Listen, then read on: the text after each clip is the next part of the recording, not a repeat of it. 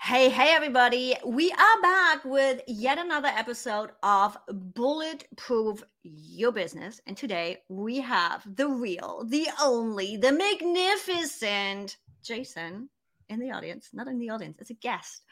Didn't we just talk about Evie talking weird when I speak English rather than German? That was a weird one.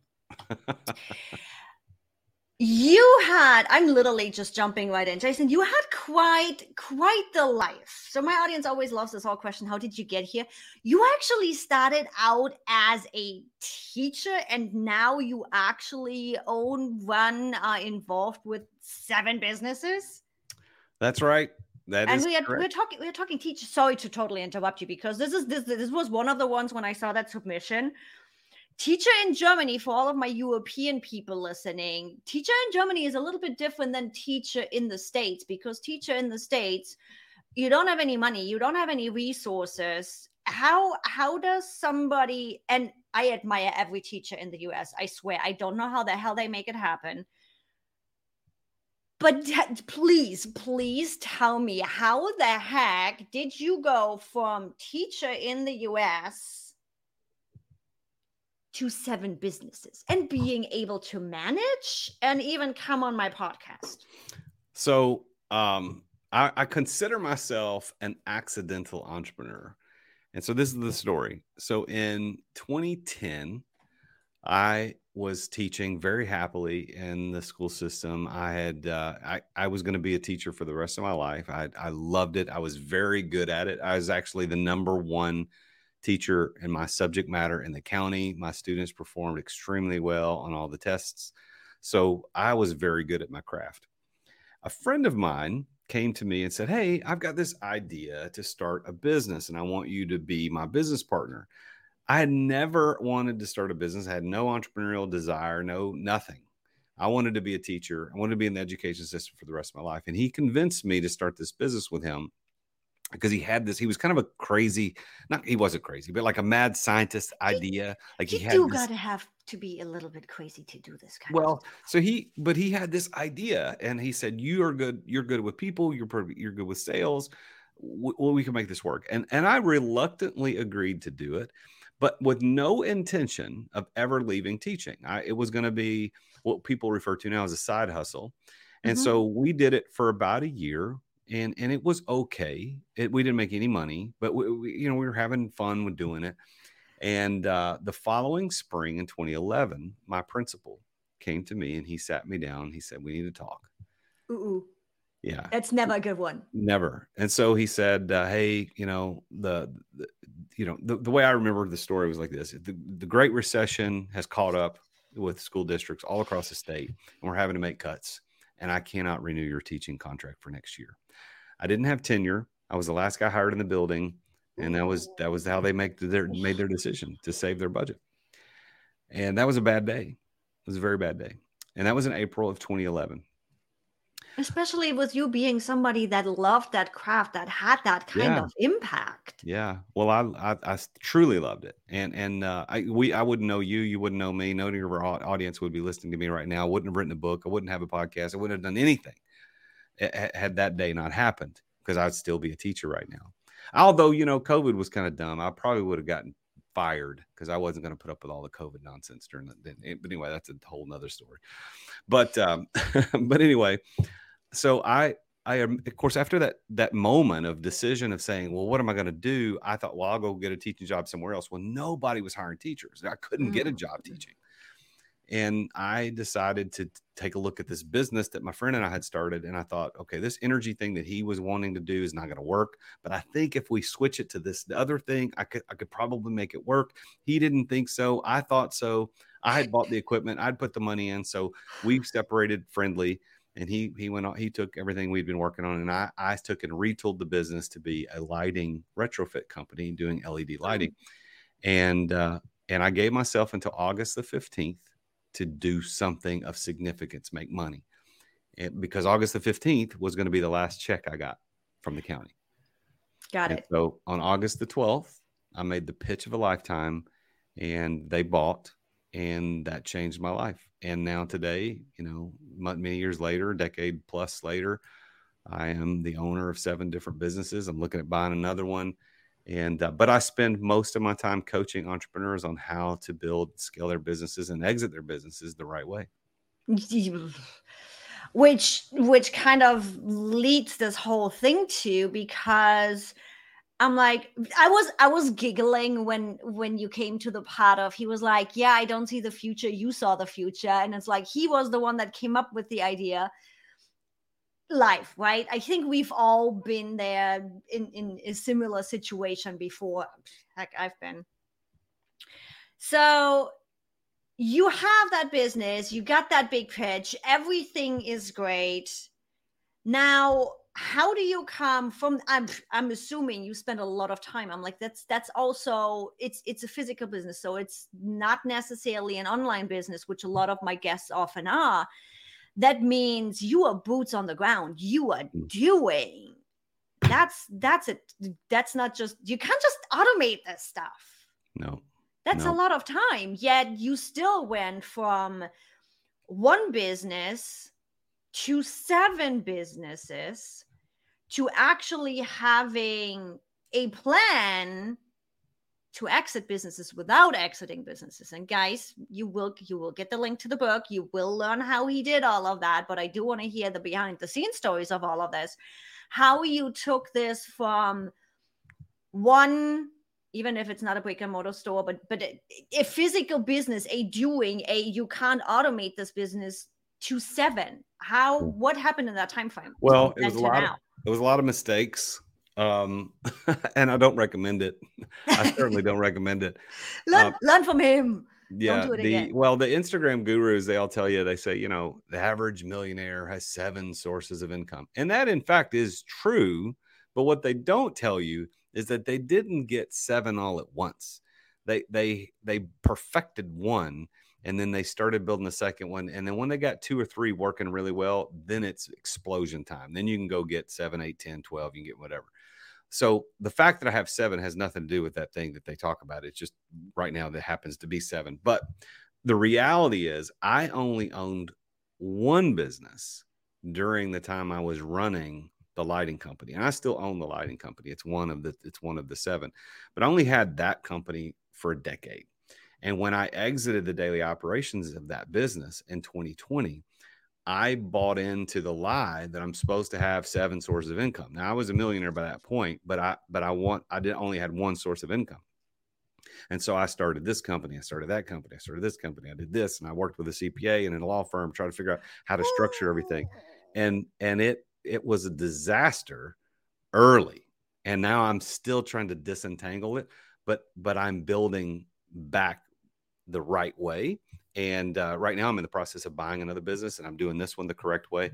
So I don't say you should go buy 7 businesses or start 7 businesses that as fast as I did, because they'll probably likely, some of them will have some failure points, but every failure point is a data point. And so I feel like I learned a lot. I got a crash course in starting businesses over the last 3 years.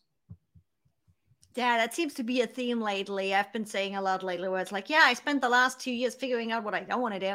Still data, still helping you figure out where to actually take it. And I've like, when you started going down this road of, yeah, everybody tells you you're supposed to have 7, 8, 9, 20 different sources of income, which there is a point to that, and you can do something similar, not that necessarily running multiple businesses, but running the same business with multiple offers. Mm-hmm. But yeah, my systems mind behind the scene was going like, holy crap, because you are starting up new businesses, potentially buying businesses. You also need to run them. You need to be able to outsource them. People need to know what to do and where to go and how, and resources. And you started how many businesses all at the same time? Well, I didn't do them all at the same time, but it was in a very short period of time. Mm-hmm. And I had a CPA that screwed me up because he tried to do a structure that just was dumb. It just caused more confusion. So my current CPA, he is trying to unravel all that, and we're close. The cool thing for me is that I've got one of my businesses, the one I started back in 2010, that business still has a significant amount of revenue and profitability and tax advantages that offset a lot of the other things that I might have otherwise made a mistake on. So me knowing what I know and listening to you doing all the things, how, after learning that lesson of, yeah, okay, maybe you shouldn't start a whole bunch of businesses all in a short amount of time. Once that lesson set in, what happened and how did you manage coming back to successful businesses to turn this around? What did you focus on? What happened? What was that breaking point that was like, oh yeah, we actually can do this now? Okay, so the word focus, interesting, stands for follow one course until successful. And that's what I was not doing. There's a old, I think it's a Russian proverb, I think, that says, he who chases two rabbits catches neither. You know, and so the issue was I was chasing way too many rabbits. And so what I had to do is come back to focus. Now, how do you focus? Well, one of the things that I recommend to my clients, and I think is what you should what all of us should be doing as entrepreneurs, is you really need to focus on finding what your purpose is. Why are you on this earth? Why are you here? Because you can be very successful running a lighting business or running an online business or running a brick and mortar store. You could be successful at those things, but that may not be your purpose. Now, a lot of people who teach about purpose say that you have to abandon everything that's not your purpose. And that's not what I'm saying at all. I think you can still do those things. But once you find your purpose, it gives you the ability to focus on the thing that will provide you the long-term joy that we're all looking for. Yep. Because I wasn't going to get long-term joy running a lighting company. I'm not going to get long-term joy running an e-commerce company or a hard money lending company or a real estate investing company. Some of these companies I own, like, that's not where the joy comes. The joy for me came when I discovered that my gifts are teaching and leadership.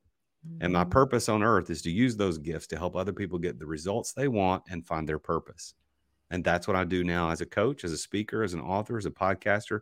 That's what I do every day. And I'm 100% content in that. That feeling of content is priceless. It is. And it's like, we hear all the woo-woo and all the mindset stuff behind it. I'm like, I'm all in it, don't get me wrong. But it's like, it really is, once you are in that purpose, is what makes you jump out of bed in the morning rather than be like, oh, great, I need to take care of this bill and this company and that here. Now, if you have that purpose and if you are in it and you are living it and you are doing it, oh yeah, I have fun. Yeah, sure. Let's check in what's happening with that company and that company. You take that fun, that enjoyment into the other projects you are running. At least that's what happens for me. It's still not just a job, even if you are not in the purpose, if that makes any sense. It does.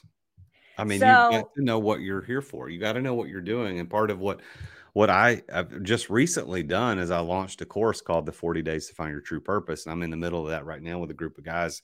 And we're going through that together. But finding that purpose is really, really important. And which works really well into my concept of exit without exiting, because if you can get yourself out of the weeds of daily operation, which is what exit without exiting does, then you have time to find your purpose. Because if you're too busy, you're in the weeds every day doing 50, 60, 70 hours worth of work that other people should be doing, you don't have time to discover your purpose. You're going to wake up when you're 60, 70, 80 years old and go, what was I doing?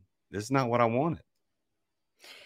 Yeah, we are completely aligned with that. And I'm like, the moment I saw the book title from Exit Without Exiting, I knew exactly, without even reading any of the description or anything, I knew exactly what you were talking about, where it's like, we don't want to be, quote, in our business all the time. You lose the side, you lose the creativity, you lose the enjoyment, because if you are so deep in your own business and you do all the nitty gritty and the daily operations, you are not being the boss. You are not being the CEO.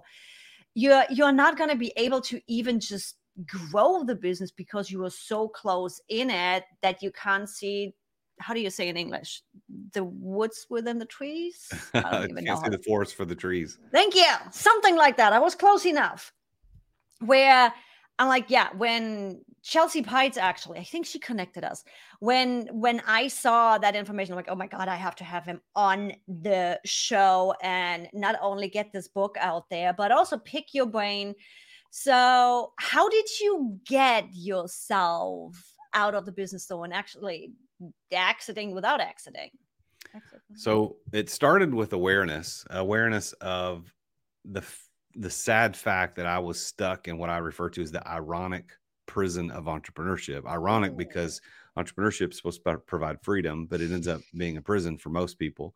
I feel that one.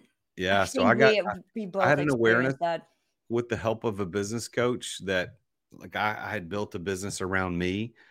And we were successful. We were doing really well, but it still was kind of it relied too much on me as the owner, as the operator, and it made my business worthless. Any M&A guy, broker who knows anything about the business will tell you that a business with the owner operator is worth 30 to 50% less than a business with the owner who's not involved. That's out of the gate. But the worst part of that, see, that's easy to say, but the worst part of that is that most businesses, 75% of businesses that list for sale, never sell. And the reason is the owner is the operator. And so it's not just that, hey, I want to buy your business. Are you the owner operator? I'm going to offer you 50% less. It's, hey, I want to buy your business. Are you the owner operator? And you say yes. And I say, never mind. Like I want to buy a business. I don't want to buy you. Yeah. This is a true story. I'm in the process of buying a business right now, and I've got a couple that I'm really interested in. But before I culled it down to these two, there was a motorcycle repair shop, and I love motorcycles. And so I was looking at a motorcycle repair shop, and I thought, this is an interesting business. Let me look at that. So the broker calls me after I submit my NDA and my application for information. Mm-hmm. And she calls and says, yeah, it's a great business. People come from all over 3 or 4 states to bring their bikes in. He's the only guy who does this brand of bikes, blah, blah, blah. And I thought, okay, that's pretty interesting. I said, so tell me a little bit about like how, who's the mechanic? Does he have a main mechanic? And she said, well, there's just one mechanic in the business. I said, okay, well, is that mechanic staying? And she goes, no, he's the mechanic. And I said, so what? The owner is the mechanic, so pretty much I would be buying a brand without nothing. The brand. Yeah. So I said, lady, I didn't say lady. I mean, I was respectful, but I'm like, lady, this is not a business for sale. She goes, what do you mean? I said, if I buy it, I don't turn wrenches. I don't know how to fix motorcycles. She goes, well, we have a lot of tools and we've got real estate. I'm like, well, then you're selling tools and real estate. Don't list this as a business for sale. Well, you got customers that'll come back. No, the customers come to him. For him. They come to him. They don't come to the business.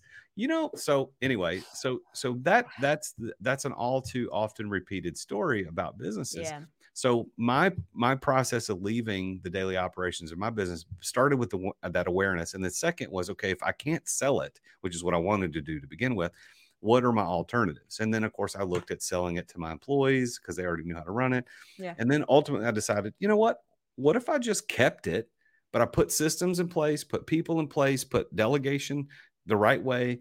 And could I step away from daily operations? And I did. And then when I did it, I told people, I was like, I exited, but like I didn't exit. And so I exited without exiting. And they were like, ooh, that sounds good. What is that? Tell me about that. And now I have the book. So the book, Exit Without Exiting, How to Exit Your Business Without Selling It and Begin Living the Exit Lifestyle Much Sooner Than You Ever Thought Possible, is now my story. But not only my story, it's the stories of 3 other entrepreneurs who went through similar journeys about how to get out of the daily operations of your business. I love it because it also feeds completely into my purpose and my thinking and my values. Even though I'm coming from a different perspective, I'm coming from my business needs to be able to run without me in case I get sick or my family gets sick, because I went through cancer with my late husband and losing him. I'm like, I got smacked over the head for 2 years, realizing what happens to a business and your income if your business runs only on your back and your influence. So we definitely talk completely the same language, even though we are coming from different point of views. And it's also being able, following the structure that you are teaching, being able to exit. If you ever decide, hey, you know what, I'm good, I just want to go somewhere on the beach and just open up a coconut bar, what the heck ever, you can, because you actually can sell your business.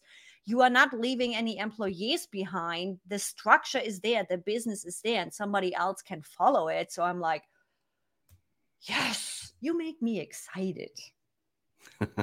I love it. That's good.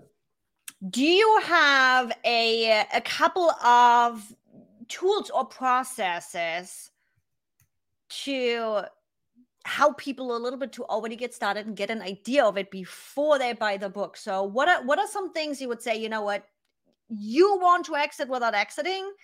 This is the one thing you need to do right now. You have to embrace delegation.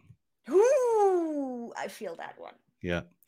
Most entrepreneurs have some sense of understanding of what that means, but very few really know what it means, and very few even less know how to do it. And here's what I've discovered. Most entrepreneurs practice one of these two things. They're not delegation. We practice confiscation or abdication, but we don't practice delegation. Okay, so there comes the language issue in. I'm definitely going to need some explanation. Yeah, so let me explain. So, and this actually was a subject of my TED Talk last year. You can look up if you just YouTube search the ironic prison of entrepreneurship, you'll find my TED Talk, and it's on this topic of delegation. And so confiscation is when you assign a task and then pull it back. You confiscate it because they're not doing it the way you would want it done. They're not doing it as good as you. So a lot of entrepreneurs do that because they look over their shoulder. Hey, you didn't do this right. I don't like the way you did it. Let me take it back. Well, that's one side. Well, the other side, and the other side is actually the side that I spend more of my time on, the confiscation, is abdication. And abdication means to formally give up your right to something. So a king who gives up the right to his throne is abdicating his throne. That's what that means. So a lot of entrepreneurs, they will give a task to somebody and then never check back in again, which is abdicating. They've given it to Bob and the hope that Bob does it and never look back. Well, neither one of those, confiscation or abdication, is delegation. Delegation is when you assign the task, you entrust that task to that person, and then you empower that person to do it. And when you do those things, you truly embrace delegation, you can exit the daily operations of your business. Now, why you want to exit is up to you. Like some people want to exit, like you said, Yvonne, and they want to go sip a coconut drink on the beach somewhere for the rest of life. And that's fine. If that's what you want to do to exit, that's cool. But others say, I don't want to exit. But you know what? I'm stuck at 50 hours, 60 hours. I can't give any more hours and my income is limited. What do I do? Well, I'll show you how to exit the weeds of daily operations, get rid of all the crap that you shouldn't be doing, and focus on the things that are going to take your business to 20 million, 50 million, or IPO. Like I can show you how to do that. And I'm doing that right now with my clients. Do you think it's only the lesson of learning how to delegate, or do you think it might also just be a habit of handing things off where it's like, great, I built this business, I've been doing everything by myself. It's this shift of mindset of, why didn't I hand this off? Do you run into that? Well, it starts with mindset. I think more than that. I think that a lot of people think that they're supposed to be the hero of the business. They're supposed to be the one that fixes everything, and that's not true. I mean, if you think about any of the major businesses that run the world today, Apple, Google, Facebook, Amazon, these businesses, hate them or love them, they don't have a hero entrepreneur running the company anymore. They have somebody who realized, I can't be at the helm and take this business to the next level. They had to embrace delegation. So from a mindset point, you got to get to the spot where you say, I'm not the hero of this business. It doesn't revolve around me. It can't revolve around me. It's not my conjoined twin. It is my baby that I need to sit down and let it walk. and let it run on its own. You got to be the parent sending them off to college. It just is. That's right. What are some? And they're going to piss you off too sometimes, right? I mean, your kids aren't going to do stuff you want them to do, man. They're going to make you mad. But you just got to trust that you were a good parent and let them run and let them do their own mistakes. It just is. It says the one that has no kids whatsoever. I can't even train my damn dog wheel, right? What are some tools that help you do what you do? Well, I'm a very big advocate for mindset, as I just kind of alluded there a little bit. And so I study mindset deeply, and not only do I study it, but I practice it. So one of the things that helps me is the practice of daily affirmations. So I use an app on my phone that helps me with this, and it was not designed for this, but it's called. I dropped my phone. Oops, sorry. But it's called Prayer Mate. And so it's a prayer app on your phone. But let me do that again. So it kind of opens up. There we go. So that's what it looks like. Anyway, so what it does is it just allows you to input your own prayers or subscribe to some prayer lists. So what I use it for, in addition to those other things, is I put my daily affirmations in there. So if I scroll down to one of these. So like there's one of my daily affirmations. I know that I have the ability to achieve the object of my definite purpose in life. Therefore, I demand of myself persistent, continuous action toward its attainment. And that's one of 5 that I say every single day. So from a tool standpoint, I use that app, and my phone like bricked on me Thursday. And so I've been without a working phone for the last 2 or 3 days. I just got this one last night. They sent me a new one. And so for the last 2 days, I didn't have my app to go through, and I was kind of lost. Like, I need this to help keep me centered. But other tools I use VAs. I've got 2 amazing VAs in the Philippines that I use for different parts of my businesses.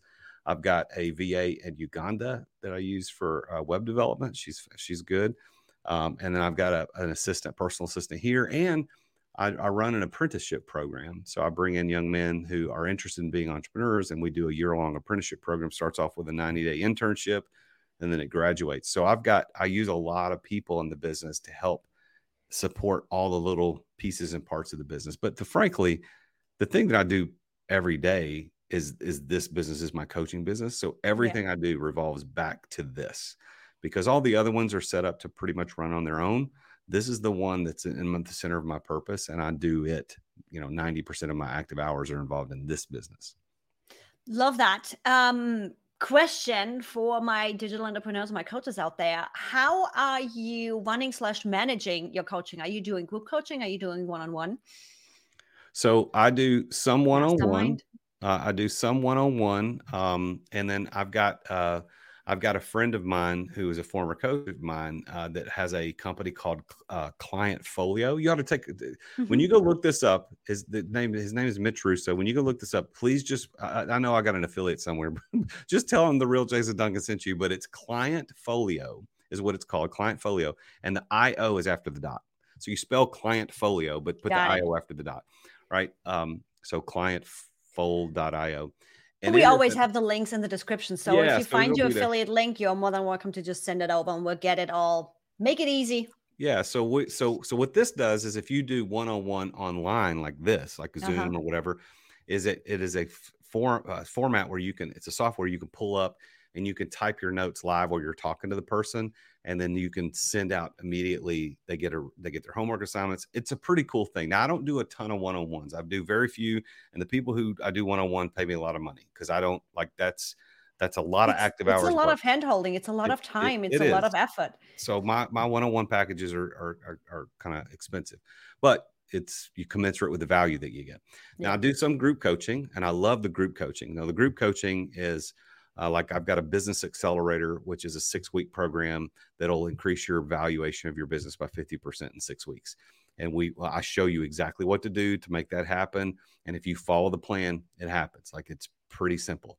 But I do that by group. I do that on Thursday mornings. I've got my next one starts on April 13th, I think, but that's called the Business Accelerator. I also do occasionally, I do this one called the 40 Days to Find Your True Purpose. I'm in the middle of one of those right now. But the thing that I love more than anything else is my mastermind group called the Exeter Club. And it is an exclusive mastermind for entrepreneurs who want to figure out what do I do next? Once I get out of the weeds, what do I do now? What's next? How do I get this business to 50 million to 100 million? Or how do I sip the coconut drink every day? How do I do that? So I commit a lot of resources to the Exeter Club, and we do some pretty phenomenal things.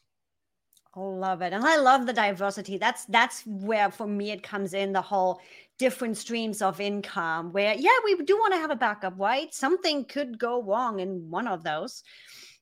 Now, for everybody that's interested, where can they find you and where can they get the book? You can look up The Real Jason Duncan anywhere, and you can find me at The Real Jason Duncan.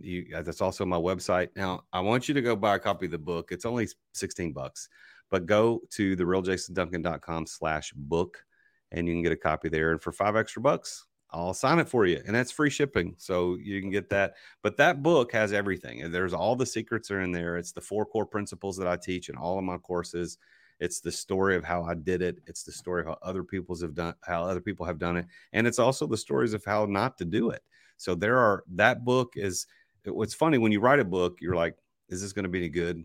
And I read it for the first time when they printed and gave me the final, like, this is going to print. I had to read it. And it takes about 5 hours if you just read it all at once. I read it on the airplane. So I read it all at once. And when I got done, I was like, that's actually a book I would read. That's a good book. And it finishes with a fantastic story, which I'll tell if I have time. Finishes with a fantastic story about James. James is one of the characters in the book that I use as a story. And he's the prototype. He's the one who does it right. And he's sitting on the back porch at his house, and he's drinking coffee, and his wife comes out. It's in the morning. And his wife comes out just to say good morning and say hello. And she has her cup of coffee. She says, I was talking to our son last night, putting him to bed. And he said that he wanted to be an entrepreneur when he grows up. And of course, James was proud that his son wanted to be that. And she said, but you know what was cool? When I asked him why, his answer was because entrepreneurs get to spend all their time at home with their kids. Now, if you're an entrepreneur and you don't have your kid's saying that, you're not doing it right. Yeah, I